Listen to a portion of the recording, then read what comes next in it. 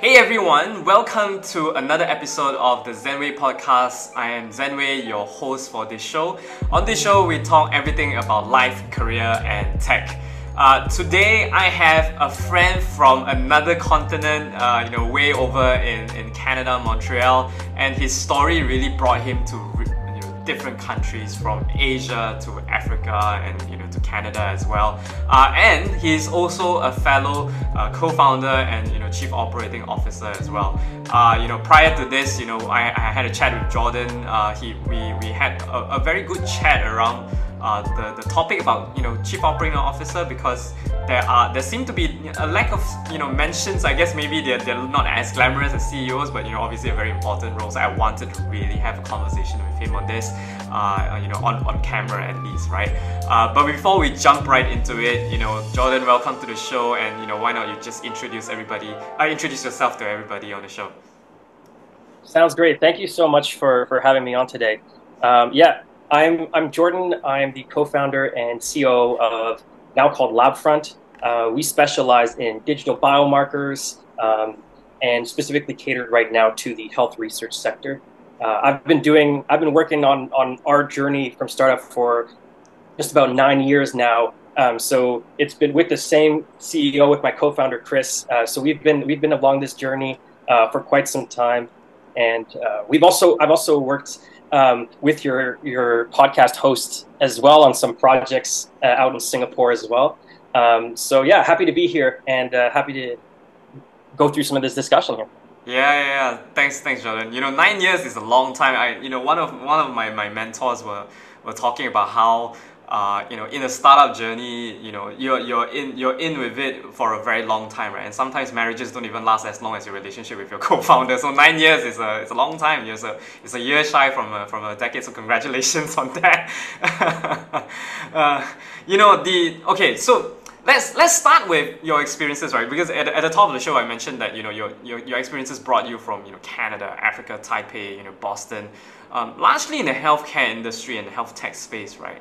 Let's go through your memory lane a little bit. How did each of those kind of chapter kind of unfolded for you, right? If you could kind of bring us back to maybe the beginning of your journey, right? Sure. Yeah. So I'm originally from Canada, from Ottawa, which is the nation's capital over here, and I went to university in Montreal. So actually, McGill University. I studied physiology, so on the health sciences side. I still remember the first class I went into. There was 600 people in that class, and they asked the question, and who wants to be a doctor in this room? And everyone raised their hand, and I was the only person not to raise, and I'm like, what am I doing here? And then, so funny story, after I graduated from McGill, within 2 weeks of graduating, I had essentially moved out of my apartment, left Montreal, and was on a flight to Ethiopia to start a hospital. What I said I was not interested in partaking in, ended up kind of doing that. So I ended up actually starting this or joining one of my pals, one of my good college roommates, as well as his father, who is a famous surgeon in Ethiopia. They were originally from Norway.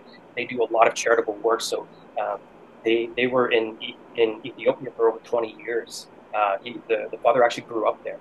And we went over there, and initially, it was just the three of us, and the whole concept behind it was okay, well, the father had worked across many different hospitals across Ethiopia, and they wanted to start up their own thing. But the problem is that they didn't want to do a purely charitable mission, because what they were finding is he was spending most of his time outside the country just trying to raise funding for charity, and instead of actually doing the work. So what they did in that course of action, what they decided to do was actually, well, why don't we start our own thing? We'll start up our own hospital, and that's what we did over the course of 3 years.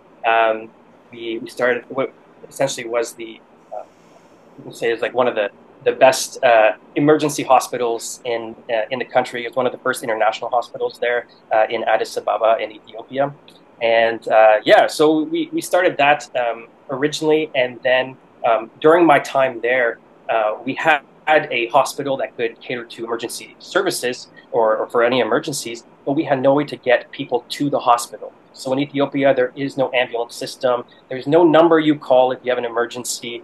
So we were like, okay, what do we do now? So what we decided to do is we imported a couple ambulances to try to like run our own fleet. And at that time, we were like, okay, well, what's the most reasonable thing to do? Well, how about we just pick up a system from Norway or from Canada or from the US and just import that whole system, that whole technology into Ethiopia and kind of run our whole EMS, which is called Emergency Medical Services system with the ambulance fleet directly.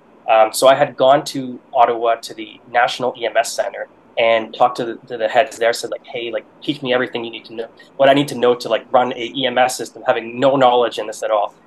Try to bring that technology back to Ethiopia, tried it within a week, just completely failed. It just wasn't working. And the reality is that in this environment, there were so many, I'd call it a rugged environment, a lot of unique infrastructure challenges. So you had, I mean, you were lucky if you got Wi-Fi consistently. Like power outages consistently going in, the networks, cell towers would go out. So how can you run a technology infrastructure system when the infrastructure you're basing on is so fluctuating? So at that point, I was like, okay, well, we might have to just build this ourselves. So I called one of my college pals who was on the track and field team with me back in the day, and he was really good in computer science. And the reason I knew he was good is because he used to do all my university Comp 101 work. The only reason I've had that course is he used to do it. And that turned out to be Chris, which now my co-founder for like 10 years. So he was working at HTC in Taipei at the time, the phone company during its height, where it was like HTC phones were the top dog. And so we brought him over to Ethiopia a couple of times, and we built our own software platform to essentially connect. We had our own like little EMS dispatch center inside the hospital, which we had like a computer assisted dispatching system where you could see where our ambulances were located across the city. We could dispatch them to different units, and then we also had developed our own apps for patients to essentially they could just press on the app and it would directly ping their location directly to us. Because another thing that is in the country, especially at that time, there are no street names. So how do you describe where you are if you had an emergency? So that's where the GPS technology was really in play. And this is just at the start when Uber was kind of taking off. So even before Uber really took off, or Lyft, or all those ones, we're like one of the first ones. We're definitely the first ones in the country to do this kind of work. And anyways, long story short, we ended up creating the country's first EMS system deployed across the country. And yeah, that's kind of how we started in Ethiopia. And yeah, I don't know if we want to spend more time on this stuff, or we can move on. I mean, there's so many angles I can go with this, right? But I think let's start with you studying physiology, right? What was because you mentioned that, in the class, 600 over people, you're probably one of the only, or maybe a couple of you that did not raise your hand, right? So what was the, I guess, intention in taking up physiology, right? Because, with my previous guests, quite a lot of them are psychology majors for some reason. I guess maybe because we're classmates. They all had a story, right? So I'm sure you had a story around why you wanted to study physiology, and it seems like, the intent of studying physiology is to eventually become a doctor, right? So tell us a little bit about that, and before we dive into everything else, right? I'm quite curious in terms of your intention there. Yeah, sure. So, well, it's pretty simple. Both my parents are scientists. So my dad was on the defense. He's a defense scientist for the government here in Canada. Right. So he works with all the different complex kind of systems. And then my mom was a nuclear physicist. So she was actually one of the first women in Canada to work in nuclear industry. And anyway, so obviously they pushed me into sciences, and it was just kind of my natural progression from there. Even though I definitely had I was definitely more pushing towards like the business side of things. Personally, and on my side, I didn't like the idea of knowing exactly where I would be in the future. I liked the idea of having a journey and just not knowing where that could take you, kind of being in control of your destiny in that sense. And to me, just the idea of being confined to a hospital was just too much for me. It was scary for me. So Right. that's kind of why I didn't. But looking back on it, it's actually a fantastic place to work, and I ended up working in one anyway. So it was silly thinking in that sense. But yeah. I guess we all had our journeys where we had a preconceived notion of the place, and looking back, I think it's really by spending time trying to be familiar with the unfamiliar that we'll be able to find something that we like about a particular place, right? Yeah. Thanks for sharing that. The next thing I wanted to let's talk about Ethiopia, right? I think you moved there. You spent almost a decade there, right? Like think I about spent 2 years in 2 years there, 2 years in Addis, yeah, before moving to Denver. Yeah. right. And I guess what are some of the you've mentioned quite a lot of things, right? Infrastructural challenges to kind of deploy a tech-based kind of structure. You had to really make sure that there are different types of, I guess, components that comes together to enable it to work. I'm wondering maybe if you could talk about what are some of the, I guess, unique lessons that you've learned, right, from that region, and how have you seen it evolving over time? Yeah.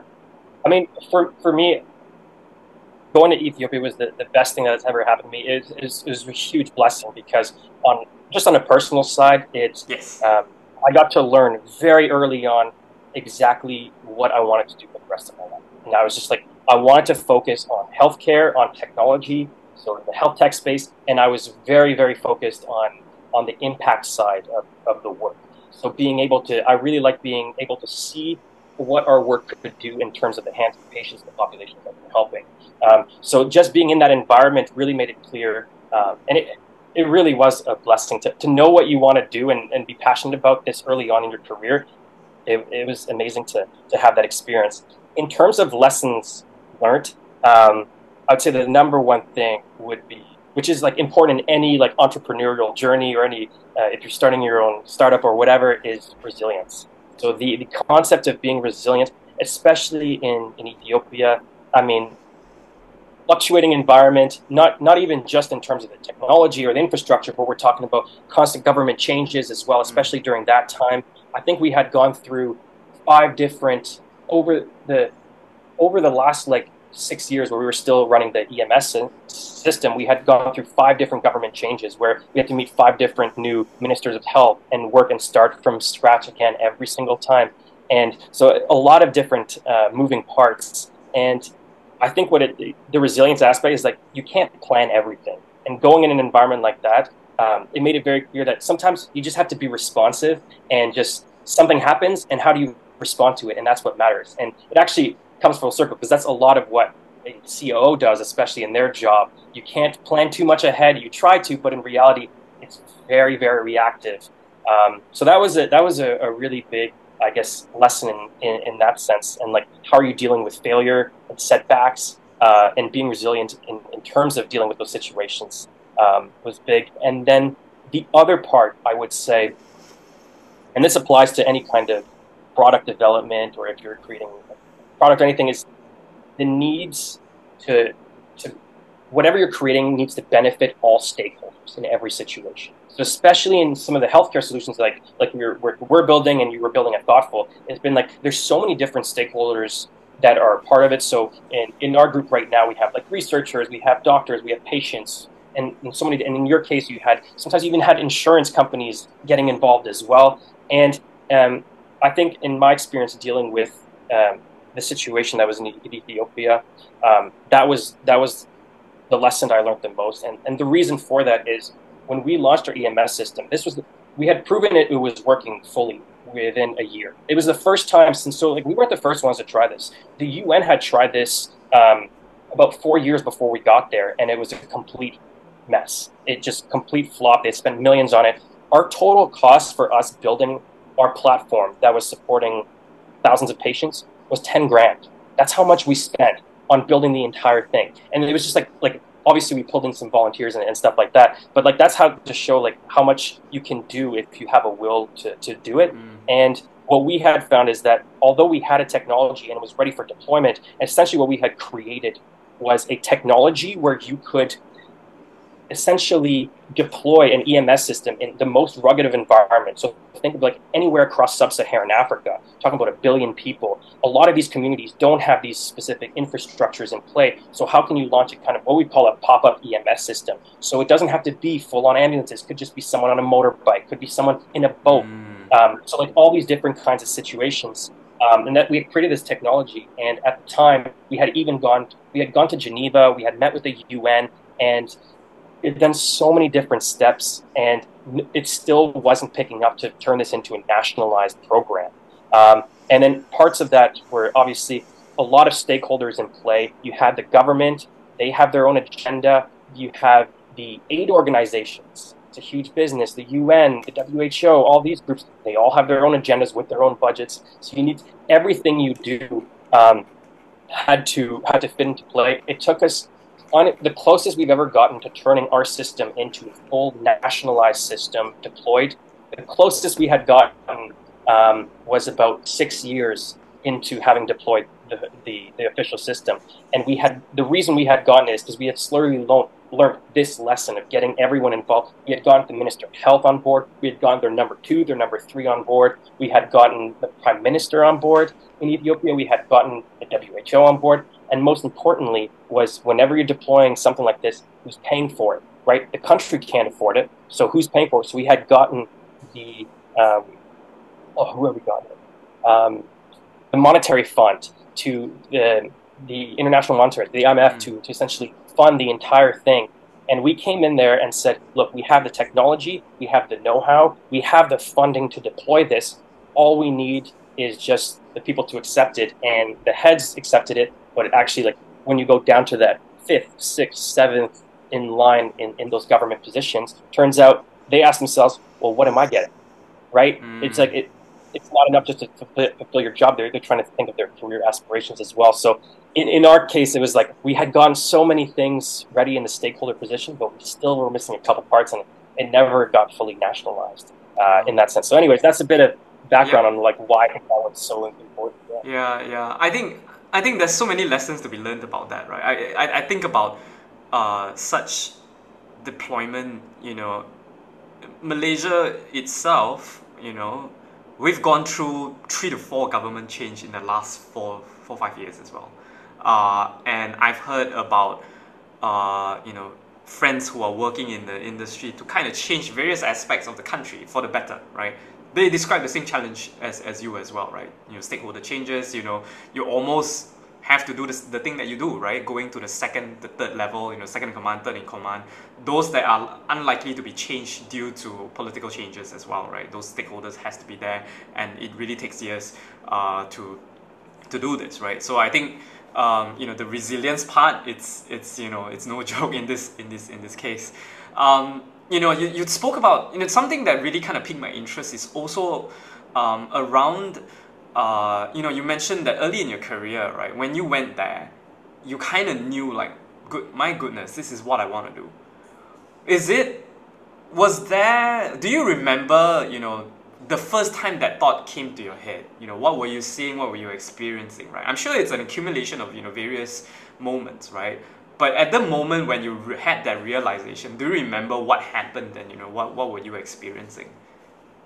I think for me, it was seeing the people, right? So it was seeing the impact of the work that was being done. And it wasn't me. Like, I wasn't the medical professional providing help. I was just helping this movement of my pal and his father's hospital, like, just take off and build this momentum.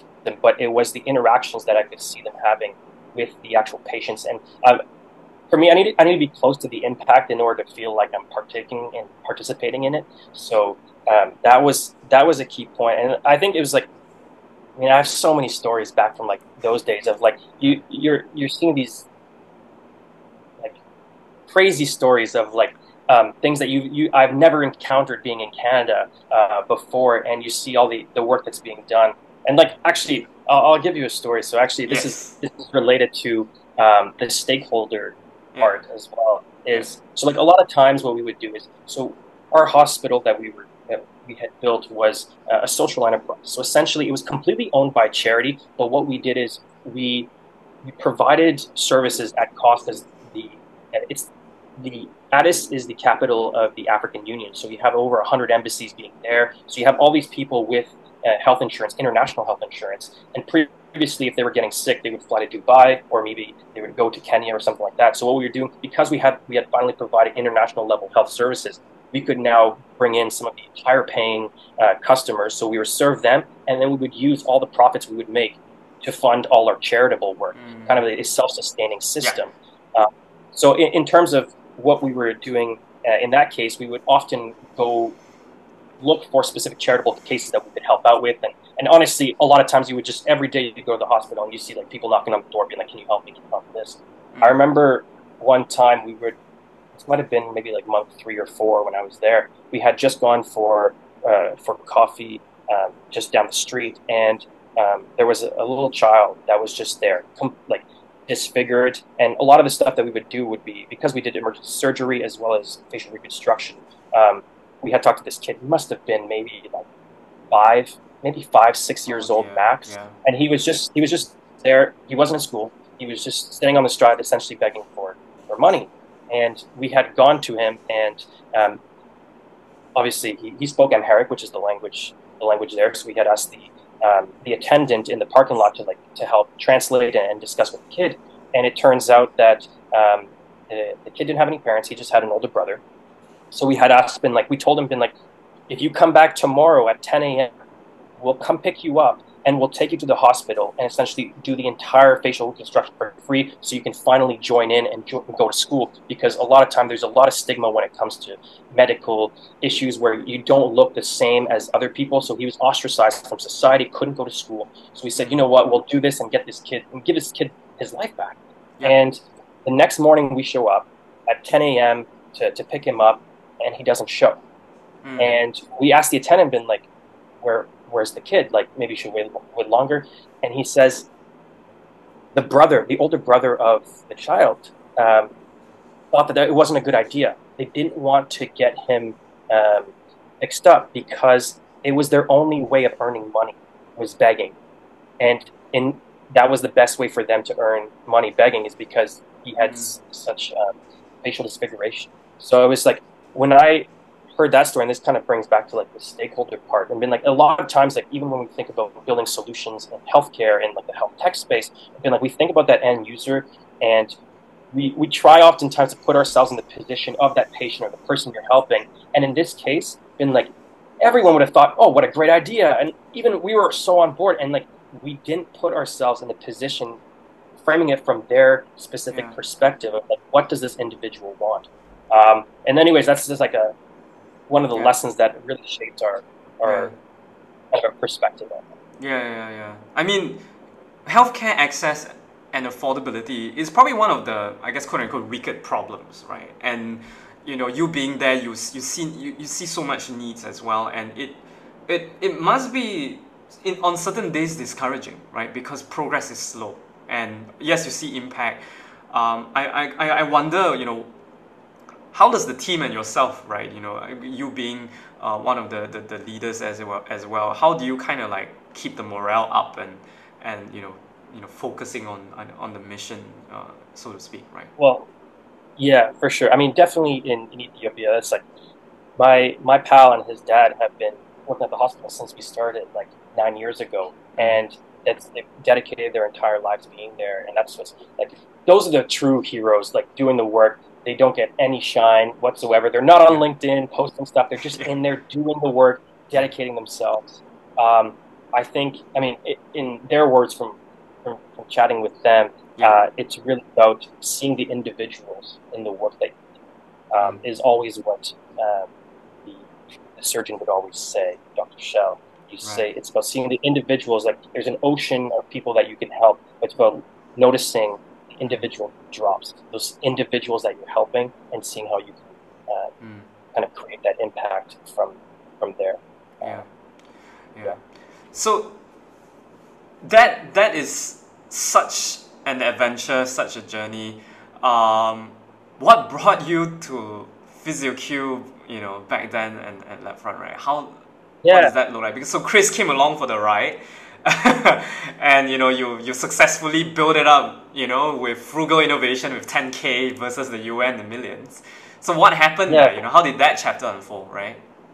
yeah. So as I mentioned earlier, Chris was in Taipei at the time working at Yeah, HTC. So yeah. when we had built the system, we were like, okay, you know what? Turns out we don't need to do a full-on MBA, work in industry 20 years before creating something that can help. So we said, let's just do it right now. We already did it once. Let's do it again. So we had Chris's father is actually a famous researcher at Harvard from a center called the Center for Dynamical Biomarkers. So we founded this lab.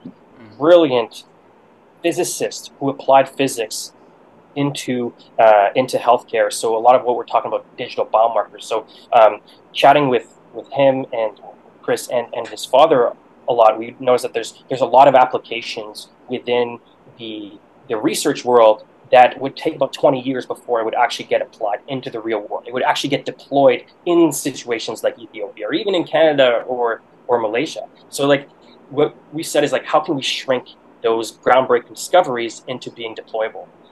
And one of the aspects is obviously we saw the technology and some of the applications that the lab at Harvard could do. So we decided to go to Taipei because Chris already had a network of people that we could initially start up a team with, engineers, designers, all there. So we decided to go back go to Taipei in what was it, 2016, and build up our own team right away. At first we had tried a variety of different you create all the different products and whatnot, specifically around wearable devices, and you test, you iterate, you fail, and then you fail forward, right? So you end up building all these different solutions. And then we were doing some work in China for a couple of years, for like 3-4 years, essentially building algorithms for a lot of the wearable makers out in China and in Asia.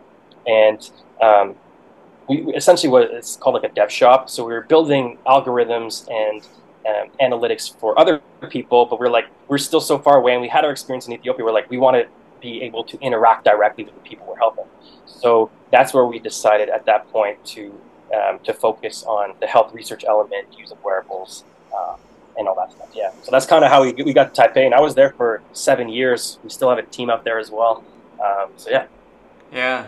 And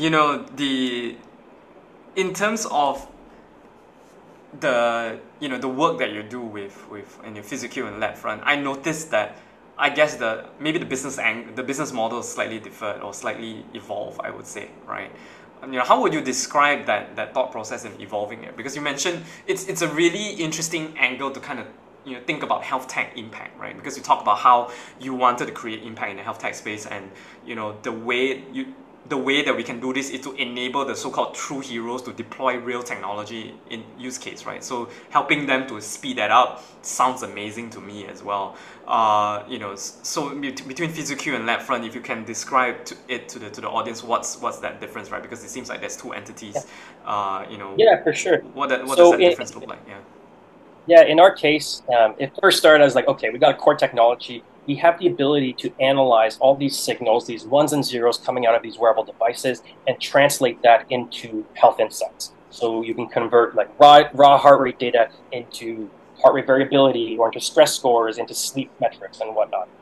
So we had this core capability, and we went through a variety of different business models. So at first we had tried, okay, well, how about we deploy wearable devices in healthcare settings to help with sleep apnea.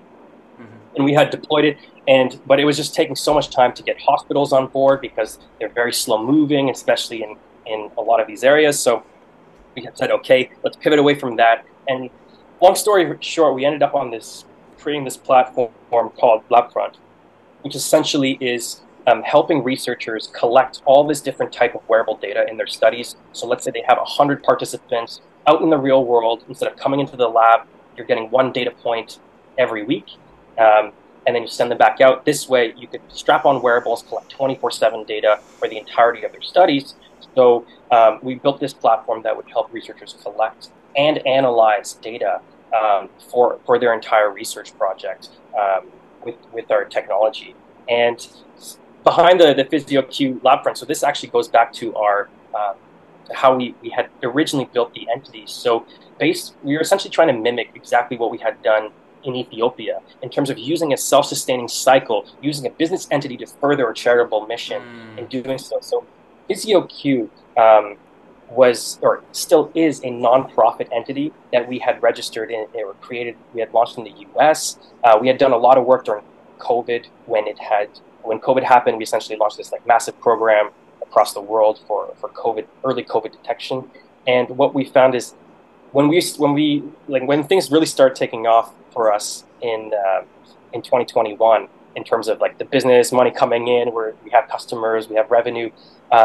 What we found was actually the charitable organization, essentially the IRS, told us, been like, actually, you can't have a self-sustaining model for a charity, even though. So we had gone to court and everything like that, and there was no way we could get around it. So although we wanted to build essentially a charity, but with a money-making system in it to fund our own work, they said, no, technology can't be used for good in that sense. That's only a for-profit group. So we were like, okay, well, I guess we need to create another entity, which was essentially LabFront by itself, and it had to be a for-profit. And so we wanted to be originally a charitable entity, and then we had to pivot into being a for-profit entity, and then we had to go the fundraising route, get investors, and all that. So it's kind of this roundabout way of kind of getting there. That's crazy because we talk about with my previous guest Pin, we talk about social enterprise, social impact, those kind of things, and I think she kind of alluded to when she was doing the work, right? The circumstances was just not ready in Asia. Maybe both from a infrastructure perspective, from a funding perspective, and so on, it was not ready. So I was quite surprised to hear that even in US, there isn't kind of like a system that allowed what you wanted to do, because it sounds like a very straightforward social enterprise case, right? It's basically just money in, so-called quote unquote money in, money out in just different areas, right? So it's really, really surprising for me to hear that even in the US, they are not kind of like quote unquote supportive of this type of model.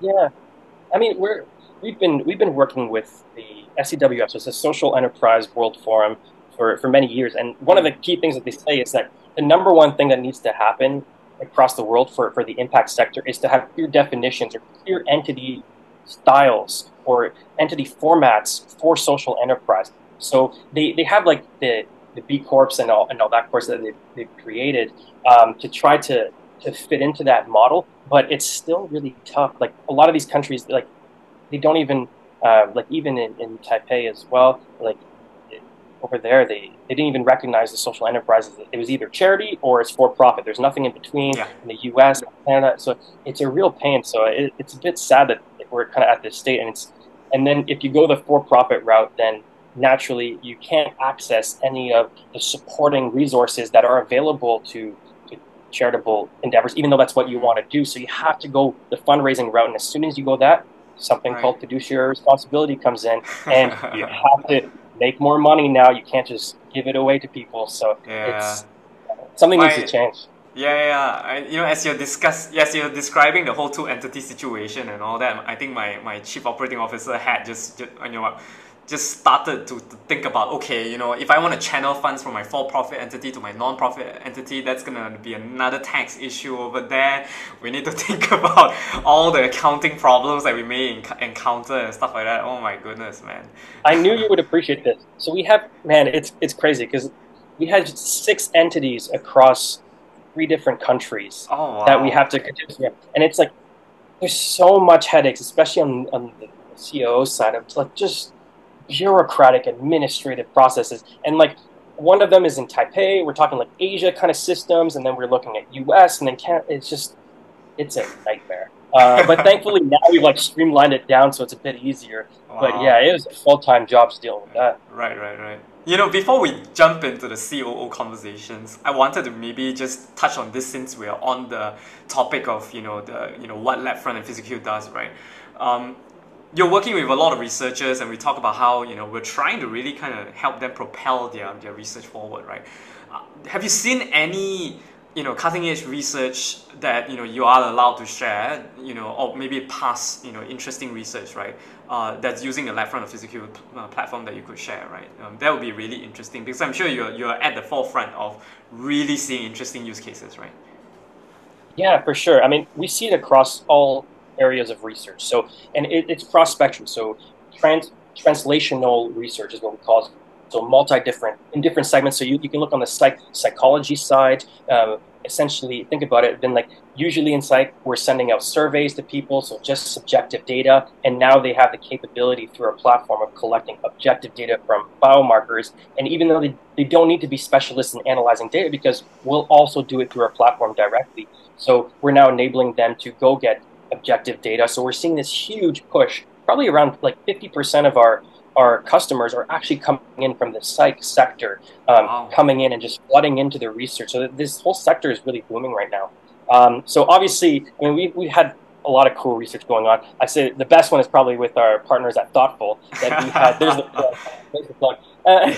So we had a really cool project with your former team as well, where we had essentially used digital biomarkers to leverage and help out in Thoughtful, which is like the mental health telehealth platform, to help level up some of the treatments that you could do and help out the patients on that side, both helping on the patient side as well as the therapist side as well. Yes. With some of the insights. In some other cool like psych related ones, we see some studies related to the effect of social media use on teen well-being. So you could actually track the use of apps like TikTok or Instagram and see how it would affect the physiology of teens and how it would help out on that. We've seen like PTSD therapy or the effect of PTSD therapy among like military personnel. What else? Let's jump over to the physiological side. Really big right now is actually the effects of long COVID. So the effects on the physiology or the effect of long COVID on the physiology is quite big right now. And then like we also have a lot of exercise science. So science of movement, a lot related to actually the impact of exercise in certain populations. So for example, let's say cystic fibrosis, or even the effect of exercise for people living with Alzheimer's disease.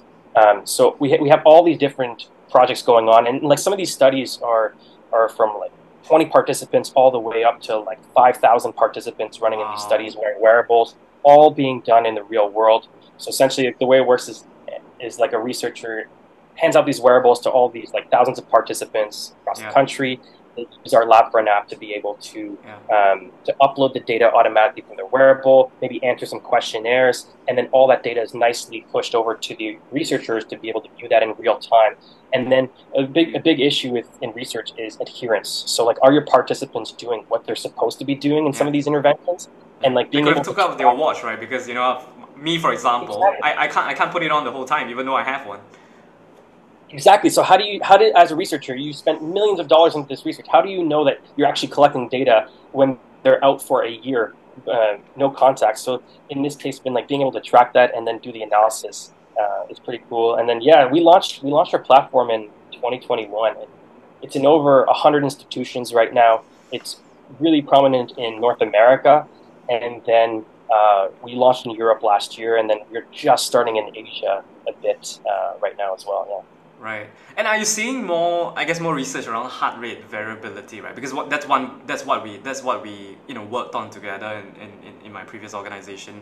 I recently was listening to how heart rate variability, they were using it to effectively just manage stress and anxiety and helping people to improve their heart rate variability because it is correlated on how fast you can recover and how fast you can be able to kind of modulate your physiology, right? Do you also see a lot of research in the heart rate variability space as well? Definitely, it's probably the hottest metric in research right now is heart rate variability, for sure. And like there are like common misconceptions when it comes to heart rate variability. So like, let's say you get from like your Apple Watch or your Fitbit watch, they say like, oh, here's your HRV score or your stress score. The reality is the sampling rate at which they're collecting the heart rate in consumer devices every 60 seconds. So they're collecting your heart rate every 60 seconds. That's not granular enough to provide clinical validated HRV. So like, although they claim, oh yeah, we're doing HRV, it's not a clinically validated one. So it's kind of like this consumer light version. So like one of the things we at LabFront, and what we did actually with Thoughtful as well, is we have the ability to essentially like ramp up the sensor frequency of these watches, collect much higher granular data, and then we can use that data to then calculate all these different types. So there's like 35 different types of heart rate variability. And we can do everything from frequency domain, like time domain, maybe some nonlinear applications as well. And essentially all these different metrics sometimes have some different physiological responses as well. So like definitely the overall, you can kind of sum it up as like stress, like your physiological stress for your body. Oftentimes you can also consider that as like recovery. So that's definitely one of the biggest ones that we're looking at right now, especially related to stress. Mental health is huge right now. And even in studies that used to do, or research that just used to do the physiological component or the exercise phys, they're now bringing in the mental health component as well, because you can now collect, like we did with Thoughtful as well, you can collect both the objective as well as some subjective feelings as well. So we're seeing that whole sector take off. So I think what we're going to see is a lot of the research that's coming out will be a lot more full. So one, it'll be way quicker to go from project creation to publishing, kind of like we saw during COVID. It's been like somehow research that used to take like 6 years was being published really quickly within 6 months. So it's been like, how do we leverage and kind of accelerate that process going forward? Yeah, that's really interesting.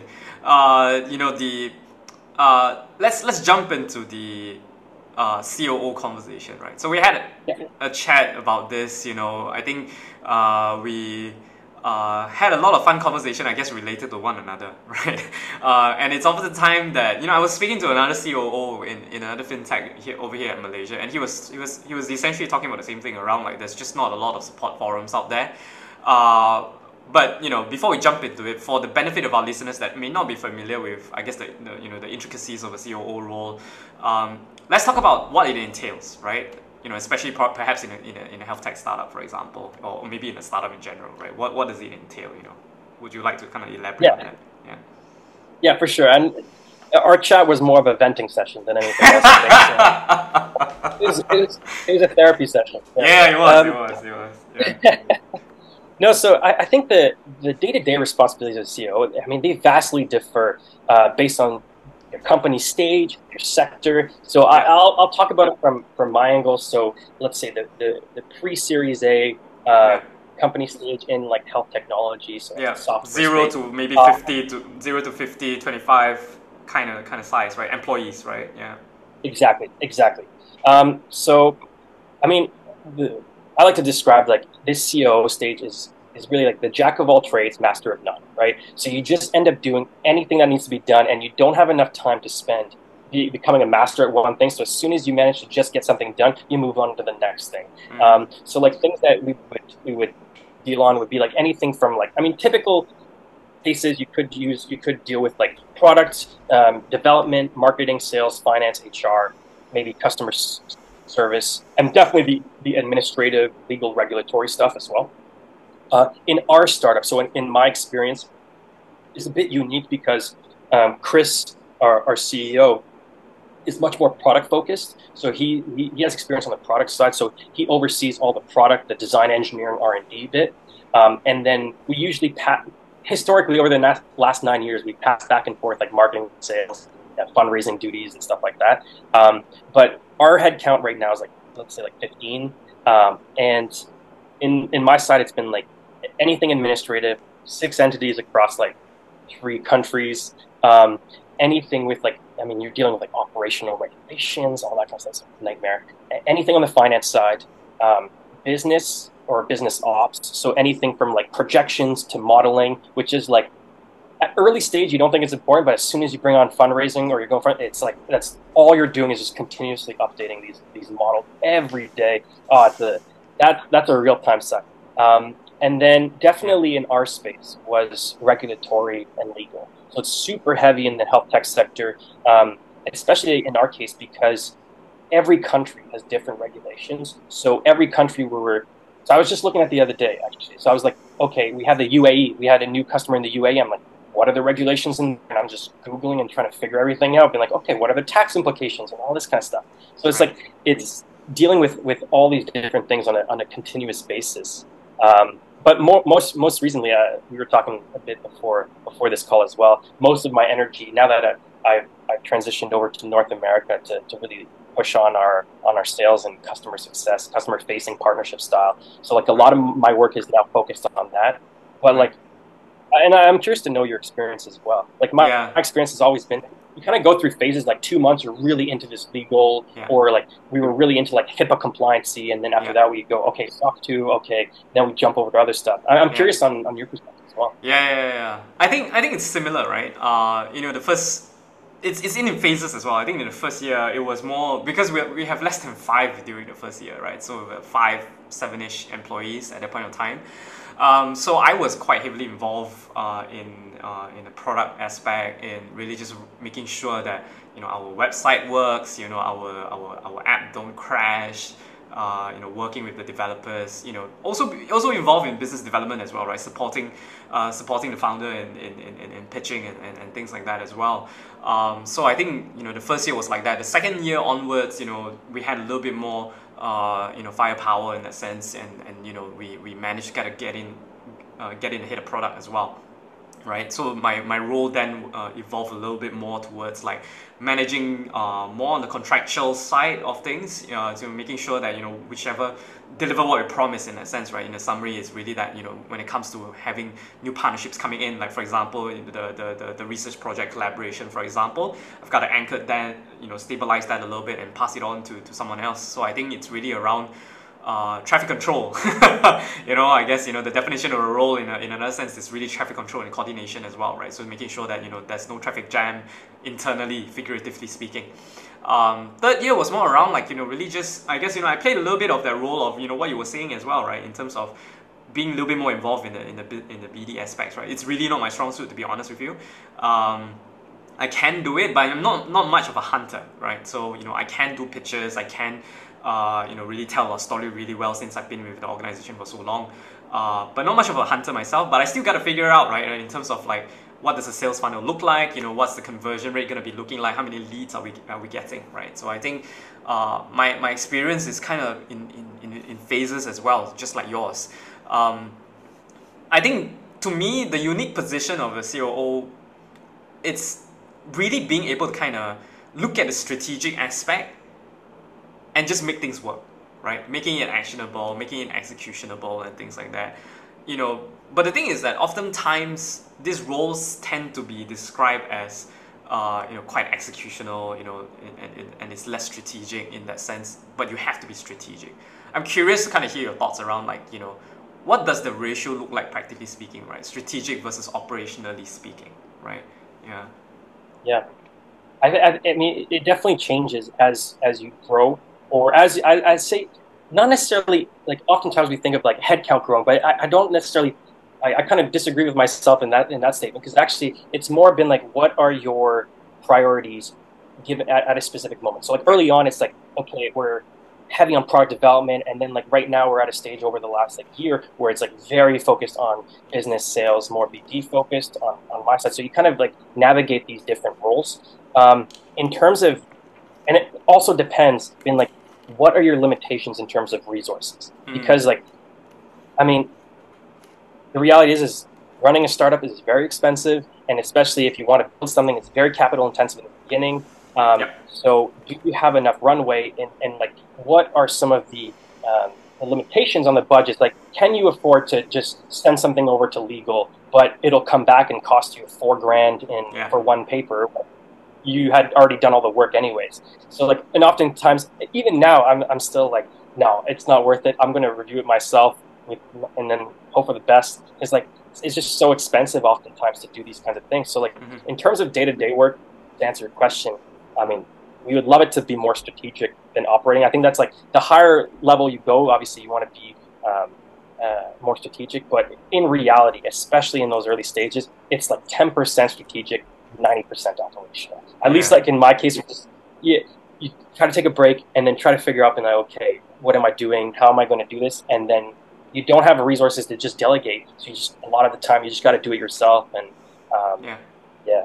Yeah, I agree. I agree. I think as I was kind of like reflecting on my journey and what it was, what does it look like, right? Like, what it can look like. Obviously, I think I've done what I could to help help propel the organization to where it is today. But obviously, there are some limitations. Me being the first time COO, obviously, I was reading this book, called "Deliver What We Promise" by the ex North America CEO, Lego's ex North America CEO. He is the first, he's the first Indian national taking on traditionally very strong organization, right? And he was talking about how there shouldn't be many different strategies. There should be one central strategy, and everybody else role is to support that strategy. And I feel like COO a lot of times need to play that role as well, right? Because we discuss as a leadership team around what is the central one strategy, and the rest of it is really like how do we then execute to support that strategy as well. So everything from, like you mentioned, right, resource allocation and things like that.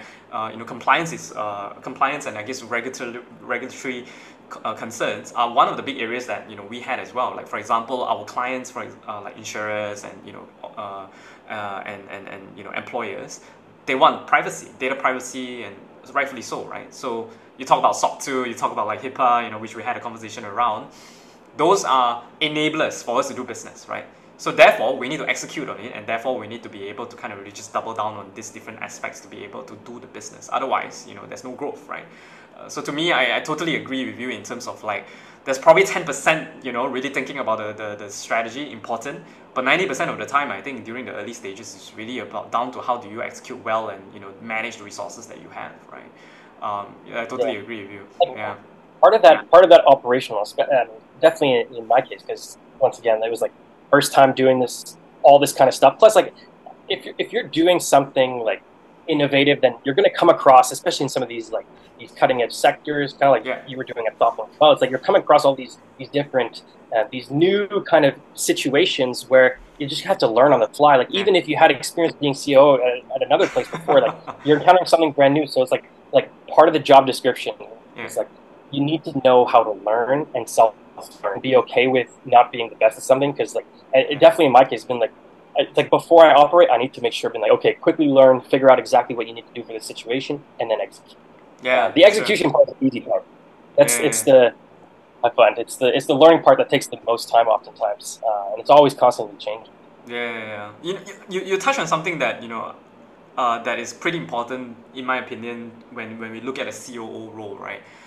Is that it's unique, and if you put myself in a different organization, I'll be a totally different person, and I may or may not succeed, even if I have succeeded, multiple times over in previous roles as well.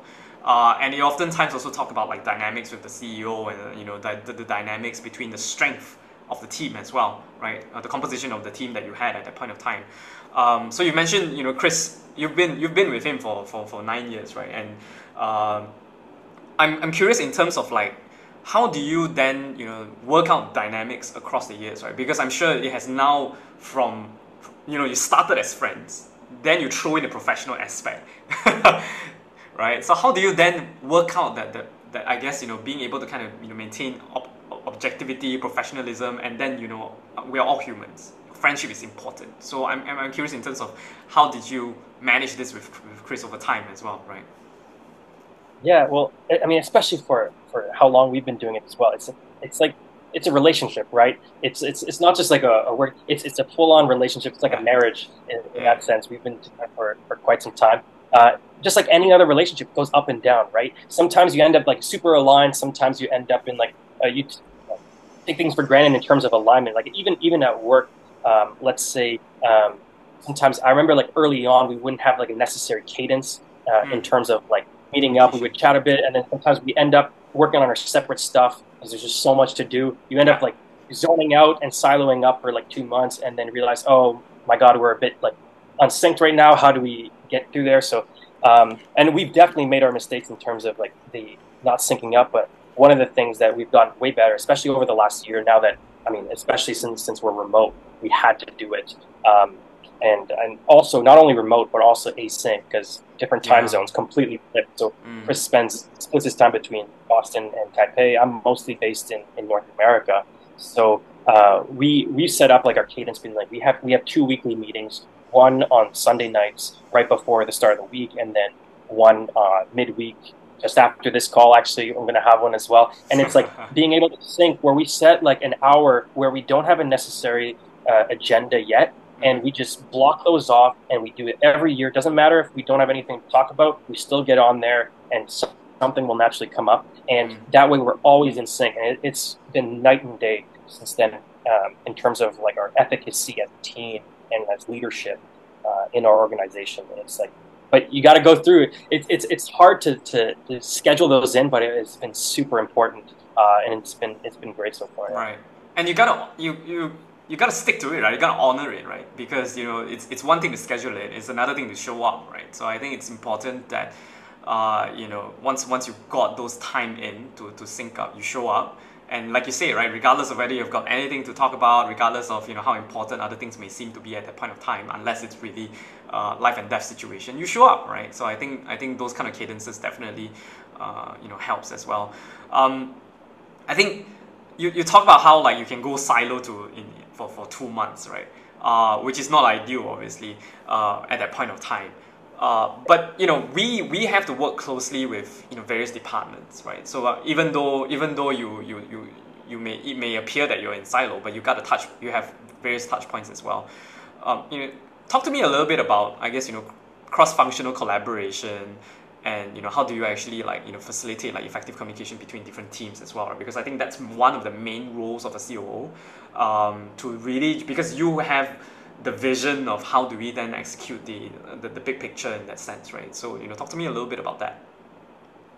Yeah, one thing that's been good about like especially with our team is like both Chris and I are heavily involved in the communication aspect. Even sometimes, probably even more Chris in certain times, because not only on our team did we have the just like the standard work relationship, but also there's differences not only in departments but also in cultures as well. So I'm North American coming into Taipei, all Chinese speaking. Thankfully, most of or pretty much all our employees can speak English, but like still Chinese is their preferred language. And Chris, obviously, I've failed multiple times at being efficient in Chinese. But like oftentimes Chris would take that lead in terms of getting in detail and figuring out exactly what's going on. So like we've had to deal with all these different kind of elements, even in our time in Ethiopia, like language, culture, even now. I mean, everyone kind of deals with this now, but with the idea of like remote work, and thankfully with COVID has been great because everyone has experienced remote. So and everyone's been kind of sharing their learnings as well. So that's been quite key for our transition into going remote and async in like completely 12-hour different schedules as well. So being able to learn from other founders, and like I've made the mistake. I used to go out to my network and ask them like, okay, like we've previously talked about like, okay, who do we ask for advice? Like, do we go to see another COO and stuff? Yeah. I've realized at this point, and like, I don't even bother going to ask other COs. I ask them for like strategics on like how do they manage their day to day. But in terms of like specific sectors, I go find a specialist in this one versus another one, because like I've made the mistake of going to like top CEOs for like large organizations of like hundreds, thousands of employees, and their problems and the way they work is like they're like, you need to be efficient delegators. And I look around my office and I'm like, I'm delegating to myself here. Like, so it's such a difference when you're in that startup phase. So yeah, for sure. I feel like it's easier said than done, but I really think that one statement remains true, is that the moment you kind of move into such a role, right, and in the context of being in a startup, in a smaller startup setup, for example, you kind of really need to find people that are in this phase as well, because I think at the end of the day, your corporate friends, for example, love them to bits, but they just can't relate to what you're doing. And their advice will ring hollow and on many occasions, and it's so tough because as COO, I think another challenge is really that there are so many times where you just can't share, right? Because it's not right to share, and because you cannot share, when you go and let's say, like, for example, we meet, for example, I'm sure there are a lot of things that we cannot talk about, and therefore it becomes therapy by just talking about very surface level stuff, right? And sometimes perhaps that's good enough. I don't know what your experience is like as well. No, I totally agree. Exactly the same thing as well. Um, yeah, it's really interesting because in our team, not only the culture aspect, but yeah, it's quite interesting. Yeah. Yeah. The in terms of um, I guess hard learned lessons as COO, right? If you need to, I guess, write a blog post about it. Let's not talk about a book yet, right? Let's talk about a blog post. Number one mistake not to repeat, or two mistakes that you not to repeat. Right? What would it be? Okay, so if I was writing a blog, I think that, like, first, I guess the title of the piece to me, uh, it, if I were writing to like other future people considering Yeah, in, let's say, in very much our sector, like 3A health yeah, technology sector, yeah. I'd Send be it. my It's title an my email title sent would sent be, to them, right? Yeah. yeah, my subject line would be, you can't do everything, and it's okay. That's what it would be, because, like, the reality is dealing with, I mean, a lot of what we do, especially in the COO side, is very reactive. It's not like product development, or like as an engineer, where you have your hosts, you have your scrums, you have all your different engineering cycles, and then you can just execute from there. It's like a lot of the stuff that we deal with, we try to plan ahead of time, but it's very reactive in a lot of situations. Something happens, and you spend, like, your entire day's schedule is ruined, and you just got to deal with it, and no one notices at the end. You did all this work, so it's like, you don't get a lot of shine, that's for sure. That's why. And then the other thing is, yeah, there's so much stuff that, and especially, I'm thinking, especially for myself, and like, I end up having so many things on my list that I need to do, and what ends up becoming super important is triaging the tasks, according to, like, focusing on tasks on the tasks, on tackling the most mission critical items is what I think is the most important. And I've had to learn this the hard way. Like, I used to do whatever something would come up, and I'd get distracted, and some new email would come up, and I'd jump to this, I'd jump to that, and the switching cost of different sectors, because you have to wear so many different hats as a CEO. Switching cost is real, and you spend so much time focusing on one, and just jumping in from, like, a finance task to jumping over to a legal one, it takes a real amount of brain power and effort and energy to do that. So I try to limit now the amount of switching costs. So, like, I'll have my email blurbs during the day, and I'll read through all my emails, and I won't even answer them all, and I'll triage them, and then I'll say, okay, my morning is just going to be all legal stuff. Then I'll have, like, contracts, and then after that, I'll schedule it out that day. I'll block out specific times to work on those items, because, like, otherwise you end up just going around and getting too distracted, and that's not productive. So, yeah, I'd say, yeah, you can't do everything, and it's okay. I felt that when you said that. Yeah, it's real because to kind of build on that, I would say that in terms of being able to triage is important, right?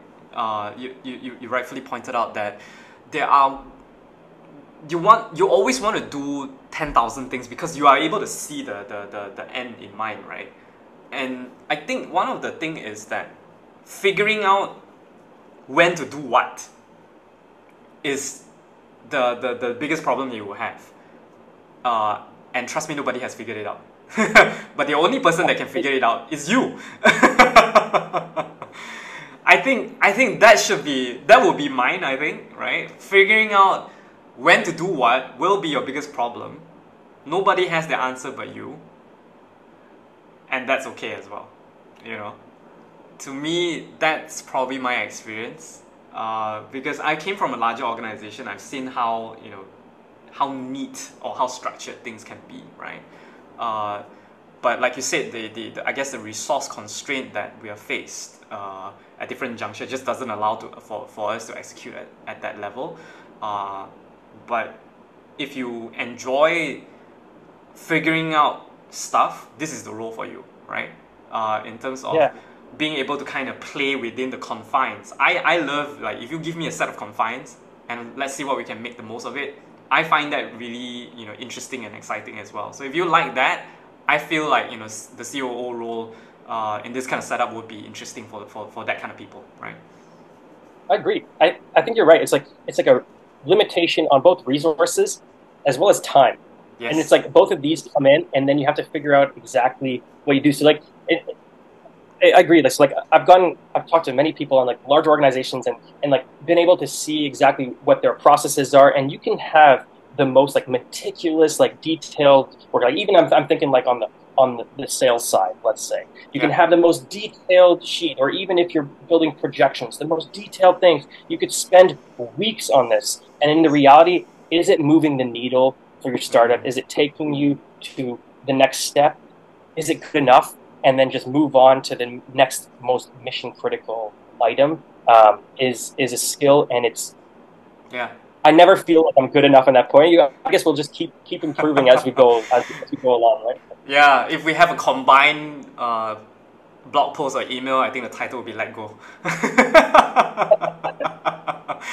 You know, Jordan, you know, thank you so much for being on the show. We're kind of like close to the hour, and I really appreciate you sharing your story of your journey as well. I learned so much more, and it just makes me feel reinvigorated about, you know, the health tech space. So, you know, thank you for sharing your journey with us. Wonderful. Thank you so much for having me. And just remember, you can't do everything. And it's okay. Thanks, Jordan. All right, take care.